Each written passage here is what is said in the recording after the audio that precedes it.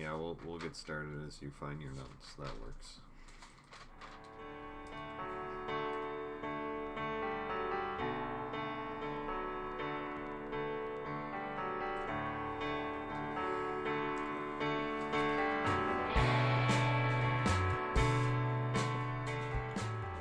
Welcome to this week's episode of Whiskey and Mash. I am Chris Pullman. Oh, and I'm Gloria Ackerman. I thought you were going to do a fun talking thing. No, I just started. Okay. Hi. Welcome. There was so much in these episodes to do. This week we'll be talking about Season 8, Episode 17, Heal Thyself, and Season 8, Episode 18, Old Soldiers. Oh, you'll love Heal Thyself. You need to go out and watch that one. It's if you're in an intense mood. This one begins... Yeah. In the mess tent, everyone's having their terrible breakfast and complaining, and Colonel Potter comes in with fever. Margaret felt his glands. He has the mumps, which I guess they all got when they were working with children at the orphanage. So Colonel Potter gets put in his tent. Just Winchester ends up getting put in that tent because he has the mumps. They get a fill-in doctor who seems to be wonderful. You'll see what happens to him, and it's basically that's the whole plot, is the mumps and this doctor that comes to fill in.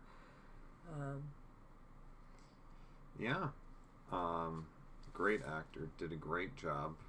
Apparently, what is his real name? Because he looks familiar. Edward Herman. According to the wiki, he passed away in 2014 from brain cancer, but has a long list of films that he was in and such, and he did a great job. Just the workup to his character having the mental breakdown was done so well. I mean, it was subtle, but you could see it, and then he came in quite confident. Actually, he knew what he was doing. He, had formerly worked in I can't remember what it was called. They called it. Well, he was there basically from the outset of the American presence, and keep in mind when we had an American presence, the North Koreans, let's see here, if I'm remembering my history right, the North Koreans pushed the American forces and South Korean forces back to the Pusan perimeter. Then the UN came in and forced that pocket back out up to the Chinese border. And then the Chinese got involved, and that's where we ended up at the parallel. And that's pretty much where the border is now. I mean, he and describes it just stayed. But operating in a Jeep while it's moving in the middle of the night, saved the kid's legs, and I mean... Then I found a bottle of gin, got drunk, driver requested a transfer. Yeah, he'd been there from the very beginning. He mentioned... What was it? Our unit had 16,000 casualties in 18 months. And and that was in response to, wow, we don't hear a lot about that. And he said, well, that's because there's not a lot of us left anymore to tell the story. Yeah. Really. It's, if you actually look into it, it's crazy how quickly that turned, and Allied forces got pushed back into the Pusan perimeter. And so, he literally could have been on a Jeep operating while retreating. He said it seemed like we were constantly bugging out. And I think, in my opinion, it's like that made an indelible mark on him that then led to the breakdown we see here. Because, again, we just see a deluge, and the guys they're used to it. We also see this from... but he seemed used to it also. Except that it just ended up being too much, finally. Right. Well, it was the choice that he had to make. It came to, he got someone on that had a lot of arterial damage in his leg. And Margaret said, amputate it, or we're going to try to keep it. And he couldn't. You could just see his mind going back and forth. Like, he knew he could fix it, but was there time? Yeah, and I think it was harkened. Fixable. I think it brought him back to that Jeep ride. Right. And he just, he was frozen. And I have to give props to the costume designers at that point, because you look at his surgery smock and there were just blood sprays all over, on his mask, on his chest. His hands were covered. Yeah, we later see it looked like he dipped his gloves in red paint. That I'm sure was hard. He was sweating. You could see sweat just dripping on his face. And how do you make that decision, though? Especially if you, like, Hawkeye walked right up and said, we're going to take the leg. Margaret said, are you sure? He's like, yes, because if I take his leg, I can save his life. Yeah. So I think as a doctor, they would want to save it. And I think they do want to, but there's... Hawkeye says that, it's you know, you have to make a choice. Do you want that guy to live? Or this guy to stay whole. Right. Save 2 lives. You can have crutches, or you can put on a fake leg. You can't put on a new life. But to make those decisions every day. Can you imagine a life, like, I have sometimes, trouble, what am I going to wear the next day? These are literally life and death decisions. Mm-hmm. And they have to be made quickly. And daily. I mean, hourly sometimes, depending on casualty rate. And I think that got too much for Steve Newsom, for this replacement surgeon. And you mentioned why they had a replacement surgeon, right? Because of the mumps. Yeah. Yes. So Winchester and Potter both came down with it, and that's an interesting setup that we see with them. Is they're pretty much just quarantined in Potter's tent the whole time. So we just see Harry Morgan and Winchester. Yeah, no, I can't remember his name. Potter and Winchester just interacting in the tent, and it's very interesting to watch that, because Potter is very cowboy and Winchester is very silk handkerchief. I'll just put it that way. Yeah, so one wants to listen to Western country music and one wants to listen to operas, and they do not have any similarities. I must listen to the immortal Enrico Caruso. Does Caruso? Yeah.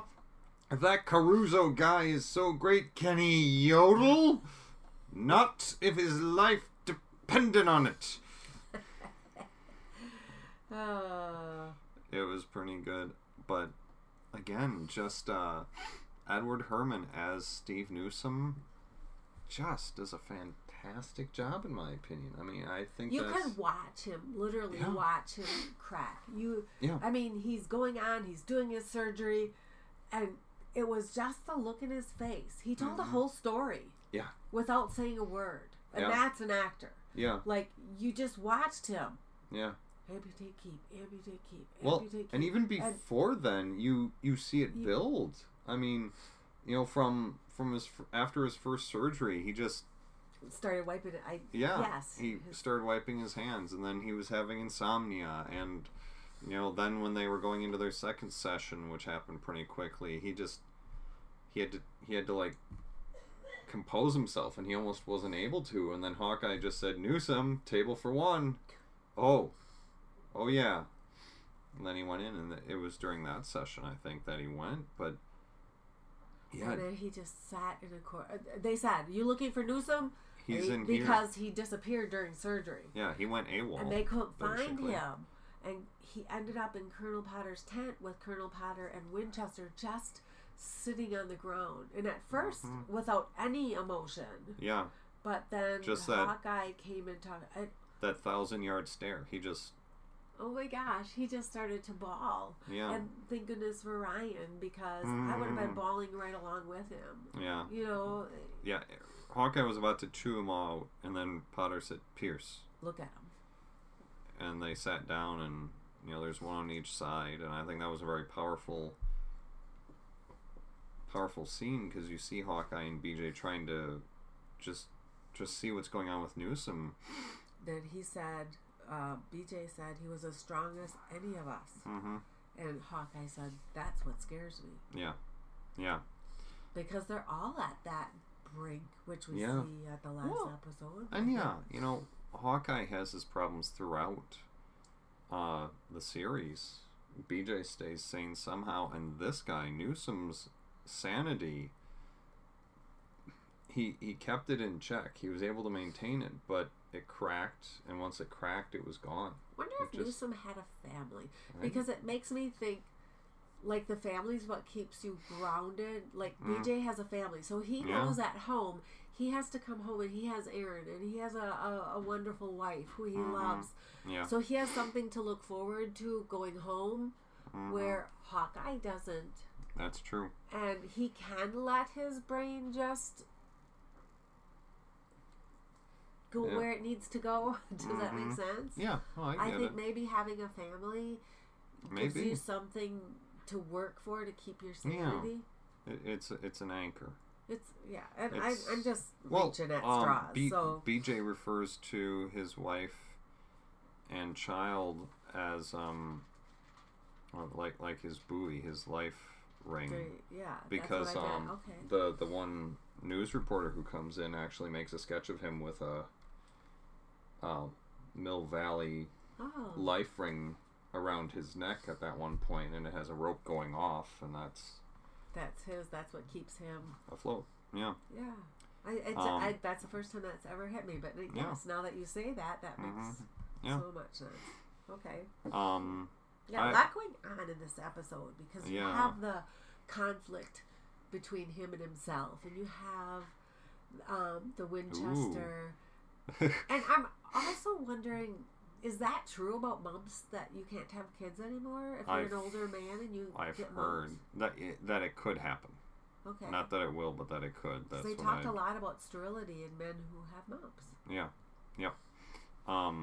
But, you know, Potter had to reassure Winchester at that point, you're getting plenty of rest, you have a mild case, you've had a buttload of gamma globulin, you should be fine. What a fun word. You'll be walking around in a house full of little Roman numerals.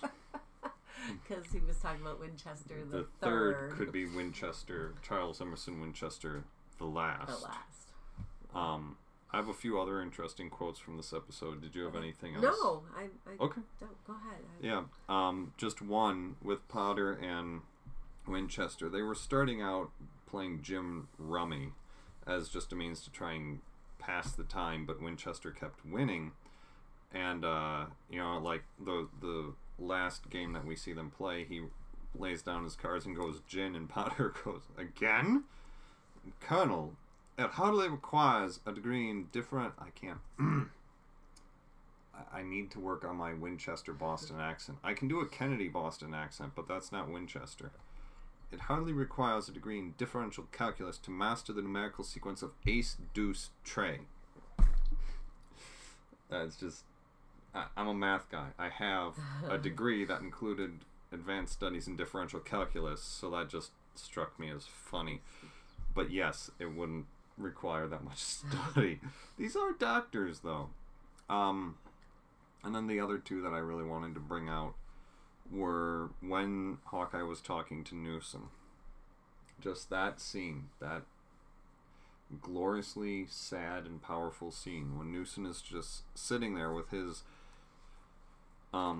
sitting on his butt, his knees in his chest, his glasses hung over a finger, and he's just wringing his hands, and he's wringing them, and then he scrubs them, and he goes, you see, it won't come off, the blood won't come off, and he just shows them to Hawkeye and BJ, and no matter what I do, it just stays there. No matter how hard I scrub and wash, it's not coming off. What do they expect me to do? You're gonna make me cry now. I can't. I just can't. And that's, he reached his point. Right there, he reached his point. And I think also it's interesting to watch the rest of the staff in that moment, because literally Hawkeye doesn't say anything at first. He just looks up and just... What do you say? He shrugs and just shakes his head. And I think it's Potter who says, "This is a little over our head. You'd better call Sydney." Because they can work on the body, but they're not doctors of the mind. They have nothing to do to help Newsom, except just let him sit there until he can move, basically. But very, very powerful episode. Mad props to Edward Herman. So all of that, this episode just brings out the talent that's in this, the feelings that you get, whatever your part is in this. Everyone. Yeah. I loved watching Potter and Winchester react just as much as I like to watch him, because they're so different. Yeah. Well, definitely. Worth pointing out, well, let's go through the guest recurring cast. Okay. Yeah. Guest stars, Edward Herman, Captain Stephen J. Newsom. Uncredited appearances by Kelly Nakahara, Jennifer Davis, Joanne Thompson, Gwen Farrell, Jan Jordan, and Roy Goldman. The writers, Gene Reynolds for the story, with W.C. Hines, Richard Hooker, and Ring Lardner Jr. Teleplay by Dennis Koenig, and the director was Mike Farrell. Really? B.J. Honeycutt. I knew it wasn't the right... he does a good job. He does. The production code was S616, 616, and the original air date was January 14, 1980. All right. Next episode, Season 8, Episode 18, Old Soldiers. And before you tell about this, I just want to say, as soon as I saw the picture on this, I have to say, Chris always tells you his top 10. This is definitely in my top 3 of favorites. And I know we're going to probably go over our favorites at one point, but this is one that sticks with me. I don't know what it is about it. I just love this episode. No, I get it. It's as powerful an episode in a different way. And you could look at it as making a definitive statement about war, or a definitive statement about the camaraderie that soldiers feel. A lot of different ways you could look at this episode. It was really well done. And you have the youth versus death. Yeah, and both figuratively and literally in a couple of scenes, and it's great. It's really well done. Old Soldiers. Basic synopsis. Potter gets a call, and he goes to Tokyo General to visit a sick friend. In the meantime, he leaves Pierce in charge, which we've seen before, so there's precedent. He leaves Pierce in charge, and a Red Cross nurse comes in with a gaggle of kids, and they had to trek through some underbrush to get there. They got all scratched up, and the doctors want to give them all tetanus shots just to be safe. This ties back in when Potter comes back. All the kids and the adults are sensitive to the tetanus serum because it's horse-based. That's where they incubated the weakened form of the virus. Was in horses, and Potter goes off on this rant about why should you be eating horses? Horses are a majestic animal. You shouldn't use them for meat. We're doing a favor to cows by eating them, that sort of thing. Because cows are ugly. Because cows are ugly. And everybody just looks at him. And there's this worry about him because, he went to see a sick friend. He's been acting very weird since he came back.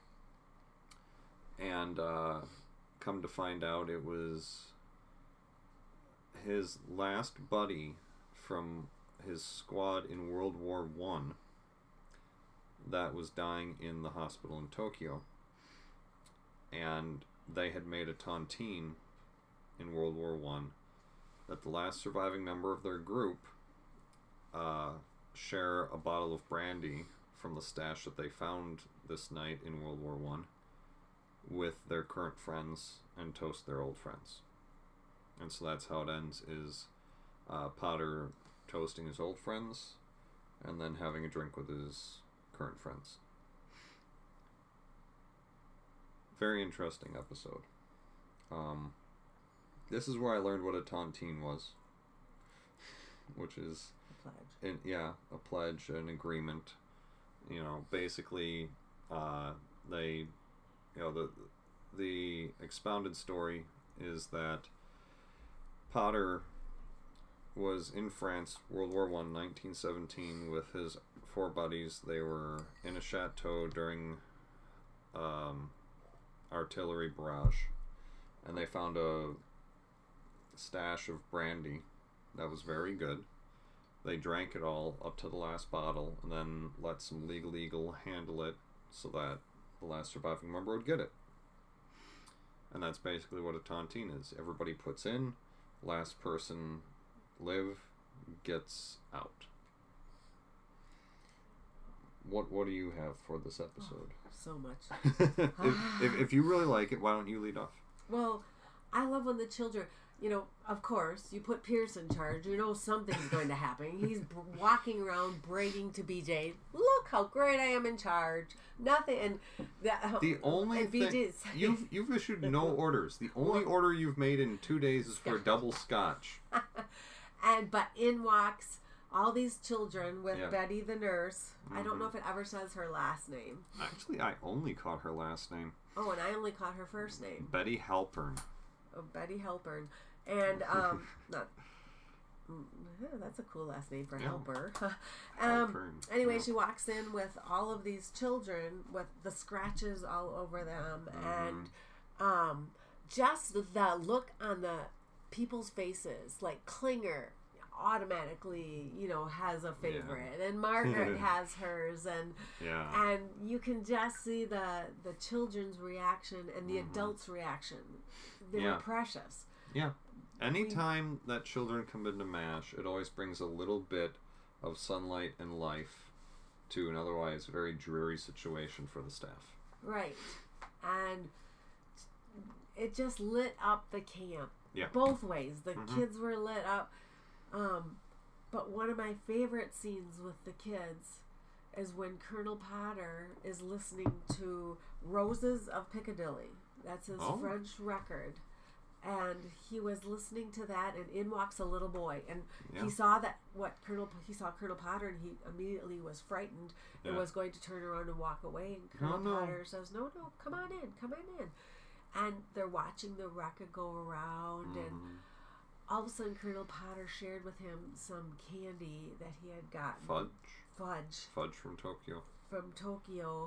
And the little boy was almost afraid to eat it. He showed him, takes a bite. Colonel Potter got a big smile, this little boy, and he just sat back on Colonel Potter's lap like he was the king of the world, and Colonel Potter was just embracing the fact that this a child can make you feel things that nothing else can make you feel. Well, and he has a great little dialogue. It's more of a monologue. Right. with the child as a prop, but because he's listening to the French record. And then he takes out some pictures and says, you see, that's me in Paris. And the kid looks at him like, no, seriously, really? That's me. I thought the mustache would make me look older. Yeah, I didn't have quite as much snow on the roof. And he's explaining to this boy what he needed to say to himself. But he got to say it out loud, which I think we should do more often. Well, even as a teacher, it's like, oftentimes you figure out what you need when you say it out loud. You just have a one-way conversation with somebody and your mind figures it out easier. And Potter is saying, he's figuring things out with this little boy on his lap. Yeah. I was full of youth then. Now I'm on the other side, and you still have some glorious times ahead of you, don't you? Well, you have a little rough start there, but I think you'll do great. Yeah, hopefully this ends soon so that you can have those wonderful times. It's a great way to end that scene with the two of them just kind of They just sat back and melted into each other like they were one person. Listening to the music, eating their fudge. Yeah. What a glorious moment. Yeah. You know, I think of my times when Ryan's sitting on my lap and we just sit back and we, you know, Ryan and I like to listen to Mozart in the morning because, you know. Yeah.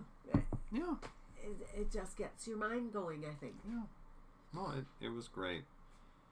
But yeah, I kept asking Laura what was going through her mind. Why would he be doing this? Why would he be doing this? Because this was the first time she saw this, and it's like, why would he be listening to French records? We know at this point that he had been through World War I and World War II. Why was he listening to French records? Why did he get a package in the mail from lawyers? Why did he go off on horses being used as meat? You know, why? Why all of this? She came up with some interesting ideas. Yeah. You know, was he listening to the records because of an old girlfriend that he had in Paris? Well, that's possible. It was before Mrs. Potter. Something about a horse, she said. I don't know. Yeah. You know, what? A sick horse? Well, then he wouldn't have really gone to Tokyo, though. Okay. But yeah, went to visit his last friend, Gretzky, who died in Tokyo. So, it's really cool to see Potter put on this old World War I cavalry uniform. And he put thought into this. It wasn't just, come on guys, let's get over. He actually made invitations to certain people to come to his tent in 2 days or 1 day or something. But he wouldn't tell them right away. But so much thought went into this that he made invitations for them to come. And everybody was scared because all they saw was somebody go off on, you know, on the mess tent basically, and then so they thought he was sick and dying. Yeah. I mean, he went to Tokyo General. Mm-hmm. And so everybody arrived at his tent after the kids left. They all left very happy, having gotten non-horse made serums on a MASH bus to get them out. But then they arrive at Potter's tent, and Mulcahy is the one, of course, who's like, well, if none of you are going to go in, I will. Because nobody wanted to go in. Margaret said, I kind of want to know, but I don't want to know, you know? Yeah, absolutely. I mean, up until, you know, it's a Schrodinger's cat thing. Yeah, until is it dead or not? Yeah, until you actually know, it's not bad. Right. It can be either. Once you ask, you remove all doubt. But they found out, you know, they went in, and Potter's starting to give a little speech, and Margaret gives him a hug, and he goes, what was that for? And he's looking at Pierce, and Pierce says, I would do the same thing if I didn't think you'd slug me. Now put your tear ducts on simmer. I went to Tokyo to see a friend who passed away. And then he starts to explain about the whole thing. And, you know, Charles knows what a tontine is, and Potter, the package he got in the mail was this bottle of brandy, and you know, he says, as I recall, it was very smooth in 1917, and Winchester says, then it'll be absolutely glorious now. Keep in mind, this is, you know, 1951, 2, or 3, depending on what timeline we're living in. So that's 40 years extra aged in a bottle. It should be good. And he says, one thing, boys and girls, I want to make this first toast alone. To my old friends. To Ryan, who died in the Great War to end all wars.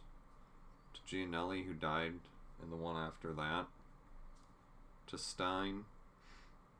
And to Gretzky, who just passed away in Tokyo. You were the friends of my youth. We had great times. I can't remember the rest of the speech, but he, you know, here's to you, boys. Drink to the memories, he said. That's all I wrote down. And very now smooth. for the new. And now for the new. To love and friendship. Mm-hmm.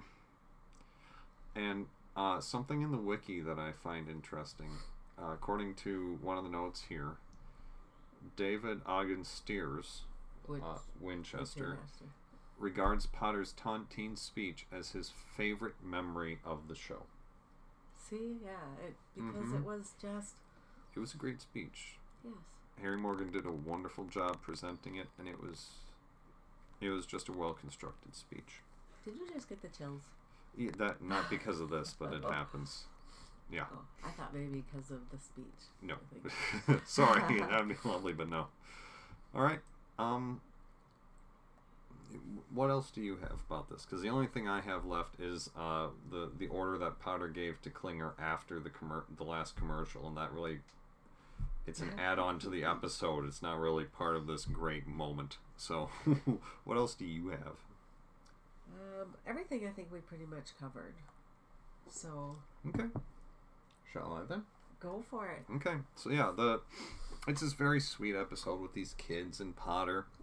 And one thing, Potter tells Klinger, when he's still in Tokyo, Potter tells Klinger, I'm expecting a package. If it comes, you guard it with your life. Has it come yet? No, sir. The only thing that's come for you is your laundry. And it looks like they starched your shorts again. Damn! Still chafing from the last time. So to round out the episode, the post-commercial scene is you see Potter kind of doing a cowboy saunter into the office, and he's clearly in pain. I thought maybe, my first thought was he drank too much of the brandy, because he had that painful look on his face. Yeah, but then like he gets in, and I think Klinger goes, Sir, take a memo to all laundry personnel. Use of starch in laundering is expressly forbidden, especially on my shorts. Just... He's so funny. He is. I love Harry Morgan, and I'm sorry that he passed away. He was getting old, so it was bound to happen, but great actor. Oh, yeah. I love him as Colonel Potter. Way in the Elvis movies from years back, and he was old then, so... He was in Dragnet. Yes. Yeah? He was, what? One of the Dragnet guys. Yeah, he wasn't the main... No, he was the boring one. The straight lace, yeah. All right. 2 great episodes. Yeah. Very highly recommend them. Guest stars recurring cast. We had Jane Connell playing Betty Halpern, the Red Cross worker. Jason Audige as one of the Korean boys. Sally Imamura as one of the Korean girls, with uncredited appearances by Kelly Nakahara, Jennifer Davis, and Joanne Thompson. The episode was written by Dennis Koenig. The director was Charles S. Dubin. The original air date was January 21st, 1980, and the production code, which I forgot to read previously, was S620. I wonder how they choose which children got credited. Yeah, because there were tons of children. A lot of them spoke, and yet they only credited 2. I'm guessing the boy that sat on Harry Morgan's lap. But I'm guessing, and then my guess would be Rita. The one Rita that Klinger was because the bomb thing. Yeah, the bomb one, but then she was also in that was kind of sad. Klinger was telling Rita about the 3 little pigs, and then he was saying how the big bad wolf came down the chimney, and she just because she thought it was a bomb. And he's like, no, I promise, it's a happy ending. I promise. But yeah, then when Potter comes back, she's wearing Klinger's Mud Hens shirt, I think, and his cap, and she's she looked like a little girl Klinger. Yeah, and she's typing away on the typewriter, and Klinger comes in. Sir, she just correctly typed Masumana. She's well on her way to being a great company clerk. So how do they watch this with us? And how do the MASH people that want to get in touch with us so that they can come be guest stars on our podcast? Gee, I have no idea. I'll do it. So yeah, right now, if you want to watch the episodes, we still encourage you to. I know that it's come off of Netflix. Head on over to Amazon. They should have it on there, either to purchase digital copies or the physical copies. Check out the box set. If you are really interested in MASH, check out the box set that they came out with several years ago. MASH Martinis and Medicine Collection. I highly recommend that. Has the extra specials in it and everything. In terms of keeping up with us in this podcast, if you enjoy listening to us, You can do that by going over to our website, narclaninc.com, narclaninc.com. Go to the podcast link, go to the Whiskey and Mash page. There on the page are all the back episodes of our podcast in raw MP3 format. What does that mean for you? That means that you can either stream the episodes right off the web page, or you can download them to your favorite MP3 playing device. If you don't do the MP3 thing, but you do the podcast thing, or you just rather subscribe to a podcast feed and have everything taken care of for you, head over to iTunes or your favorite podcast application. Just search for Whiskey and Mash, subscribe, and then you'll get all the new episodes downloaded to your device automatically. Also, what you can do to keep up with us as we release new episodes, head over to Facebook.com. Now, on the Narclan Inc. page for Whiskey and Mash, there is a Facebook link. Otherwise, you can go to Facebook.com/Whiskey and Mash. That is our Facebook page. Every time I post a new episode, I will take the synopsis that I create for the website, put it over there on the Facebook page so that it posts and it would show up on the top in your news feed. But follow us, like us, let us know that you're out there. Like the episodes of ours that you like, and let us know what you think. If we got something wrong, please let us know there. If you don't do the Facebook thing, but you still want to know, you still want us to know that, you know, we got something wrong, we got something right, you want to clarify a point, or just get in contact with us, you can head over again to that webpage, narclaninc.com/Whiskey and Mash, all one word, and there is an email button there on the page. Click that and it'll open up an email browser window. So if you're using like Outlook, it would open up your Outlook and start composing a new email to us. Basically, the email is just whiskeyandmash@narclaninc.com. And then you can email us here directly at the podcast and let us know what you think, or what you want to tell us, or how badly we did an episode, or whatever. Or how great we did. Yes, that too. If you are really enjoying our podcast and you want to help us and support this podcast, what you can do is share this podcast with a friend, a family member, a coworker, somebody you know who you think would enjoy listening to us for roughly 40 minutes a week. It's normally entertaining, I think. Sometimes we get a little preachy. Sometimes we bring politics into it. Sometimes we have too many drinks and we get giggly. And that's great too. Makes for great listening. But, you know, we're in season 8. We're getting on toward the end of season 8. We still have season 9, 10, and 11. And then after MASH. And then after MASH. And then we'll be looking into other shows to do this with. Because I enjoy doing this weekly, just sitting down with, like, Laura, you. And Ryan knows MASH now. Oh, yeah. She can even spell it. You know, it's a great thing to share shows like this with a new generation, because I think that there's value and meaning. And that's why we're doing this. And we hope that you enjoy MASH for some of the same reasons, because of some of the messages that it holds. Let us know. But in the meantime, I'm Chris. I'm Gloria. Have yourself a great week. Do you know who Bill Paxton is? He's an actor. He just passed away. I got it on my watch. Yes. I recognize the portrait of him. Oh, you got it on your watch too? I saw it on Facebook this morning. Oh, yeah. okay. I couldn't say right off the guy. It's like, oh, that guy. I've seen him in things. In things and other things and more things and Name sounds familiar. I wonder if he was on that. Lord knows, probably was. So, Thanks for well, coming you over. have a good afternoon with your game day. And Yeah, thanks for taking mine. yeah, have a great day, everyone. Bye.